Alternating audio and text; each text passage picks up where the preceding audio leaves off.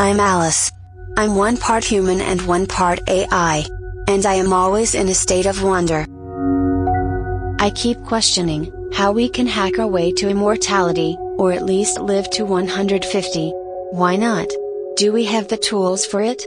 I decided to refer to myself as a human systems designer because when you look at the human as a complex system, we are incredible. We haven't even begun to tap. I mean, we're like a drop in the ocean of what the human system is actually capable of executing. Dr. Micah Hamilton, the co-founder and CEO of Aperans Oil Corporation, is working on human systems through precision performance medicine. One of the things about the aging process is that it's not just your genes. Epigenetics is what triggers our human system aging. Epigenetics, from a scientific definitional perspective, is a layer of the genetic code that overlies the genes and alters the expression of the genes. The DNA is hardwired. That does not change short of a mutation, right? It is hardwired. It is always going to be that. You do your DNA and it's always going to stay the same. Where the difference is made and where the genes are turned up, turned down, turn on, turn off is in the epigenetics.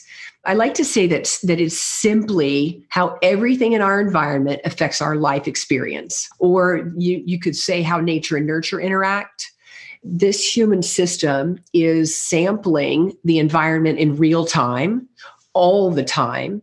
And each input comes into the system. So whether I drink a cup of coffee or a glass of wine, whether I work out, whether I sleep or don't sleep, what I'm rubbing on my skin, what I'm thinking about my world. And this is where that specific consciousness piece comes in and mental well-being.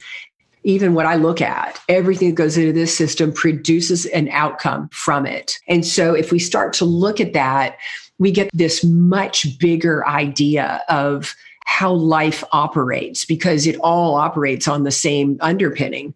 What does everything in my world do to me? And then how does my footprint or my impact on all of it go downstream into future generations? Wait, so my health and lifestyle can be passed down to future generations?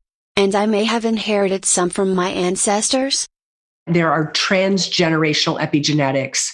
This is one of the most important takeaways, is that we are our ancestors. We are what you would call past lives. And whether you believe that's your own thing or the lineage of your ancestors, it's true, right? Our genes are created from everything that's come before us. Those events are now so powerful in their outcome because of this epigenetic expression. So while we know that, we also know that this is where we win. This is where we take control of the reins of our destiny. It's where we purposefully propel evolution. It's where every actionable strategy can be laid in to, like we have preconception programs, get the parents ready based on their genetics and their lifestyle to have that baby, to bring that soul in on purpose because they care, right? So, I can fix what I want to pass down, like programming my future descendants' health. But what about me? I want to live forever. When we talk about epigenetics and longevity, right? You're hearing so much right now on longevity and age reversal or age rejuvenation. The longevity field now is using really the word health span or well span. What does it look like to age beyond what we currently expect? So let's just use 150 because most people can't jump to 500. But once we get to 150, we'll get to 500 also. But if you said, okay, 150, and I'm going to be like a 40-year-old, or maybe 35. Like, how do we do that? How do we keep the human system in such thriving performance that it can actually stay in that state? Wow. Imagine being a 150-year-old with a body that feels like a healthy 35-year-old. How can we make that happen? Epigenetics has a big role in this because if you look at sunbathing, right? Sun is incredible for you for vitamin D, but burning your skin is going to cause skin cancer, right? Or smoking. So people love to smoke because it helps them curb their appetite or decrease their anxiety. And yet it's creating pollution in the body that we simply can't outrun. As you look at the things that cause aging, similar to the things that cause death, they're all lifestyle factors. And we know, we have proof that exercise changes 7,500 genes beneficially in 6 months, right? So it's one of the biggest modulators. Decreasing stress can decrease your chronologic age. You can actually reverse age, and they've proven 2 years, but it's really close to 5. And that's what we're seeing in the methylation, the DNA age testing. You can get that 5 years reduction based on doing certain things. What I sense is coming based on what I've been seeing is that we're definitely going to reverse age. Yes, stress can age you. And I'm sure, like me, your mind is going 1,000 miles a minute, which also causes stress. Many of us sit in a place of constant mind running over and over. The mind has all of the energy. The body does none of the work. And so what happens is we basically disconnect that piece and we become very mental. In being very mental, we also become very emotional. And generally, it's not a responsive, beautiful emotional. It's a reactive, separate type of emotional. And so from a consciousness perspective, as we cultivate more presence, more awareness, what happens in the epigenetic lane is basically less stress. And so if you just simply looked at, okay, consciousness equals presence and awareness, that means being in the moment. That means I decrease my stress, my negative stress, while promoting my positive stress. And in that way, life becomes a lot simpler. We're not thinking about the past and how much it's messed up now. And we're not looking into the future for what's going to happen or save us. That present moment is one of the biggest informers of health and consciousness. All together now, let's take a moment to be fully present.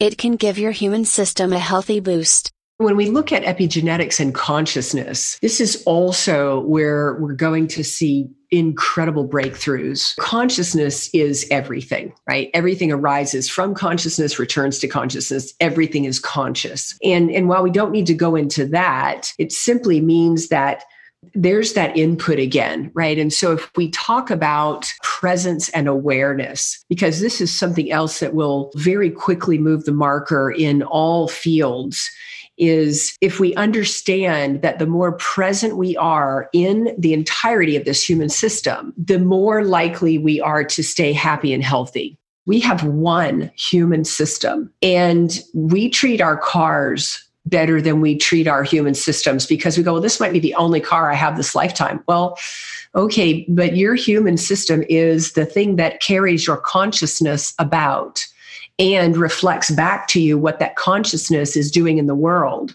Being conscious and fully present today can boost our human system and treat the health of generations to come.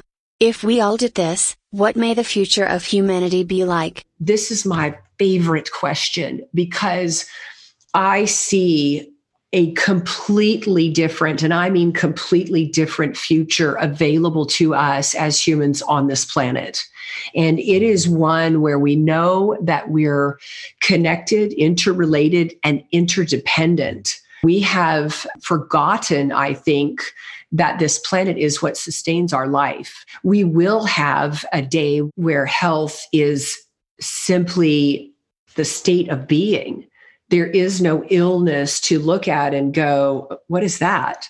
Right? That's where most people aren't willing to say it's possible. It is possible. As we each make the decision to take care of our own human system, we're going to grow stronger and stronger systems moving forward, down the evolutionary pathway. I can't wait for the day where there is no illness. That's it for this Mad Tea Party on epigenetics and longevity. Thank you, Dr. Hamilton. Thanks for listening. To learn more on longevity, check out our book, Hacking Immortality, available wherever books are sold. And join us down the rabbit hole at AliceInFutureland.com. We will be bringing you new episodes, so stay tuned, and keep wondering.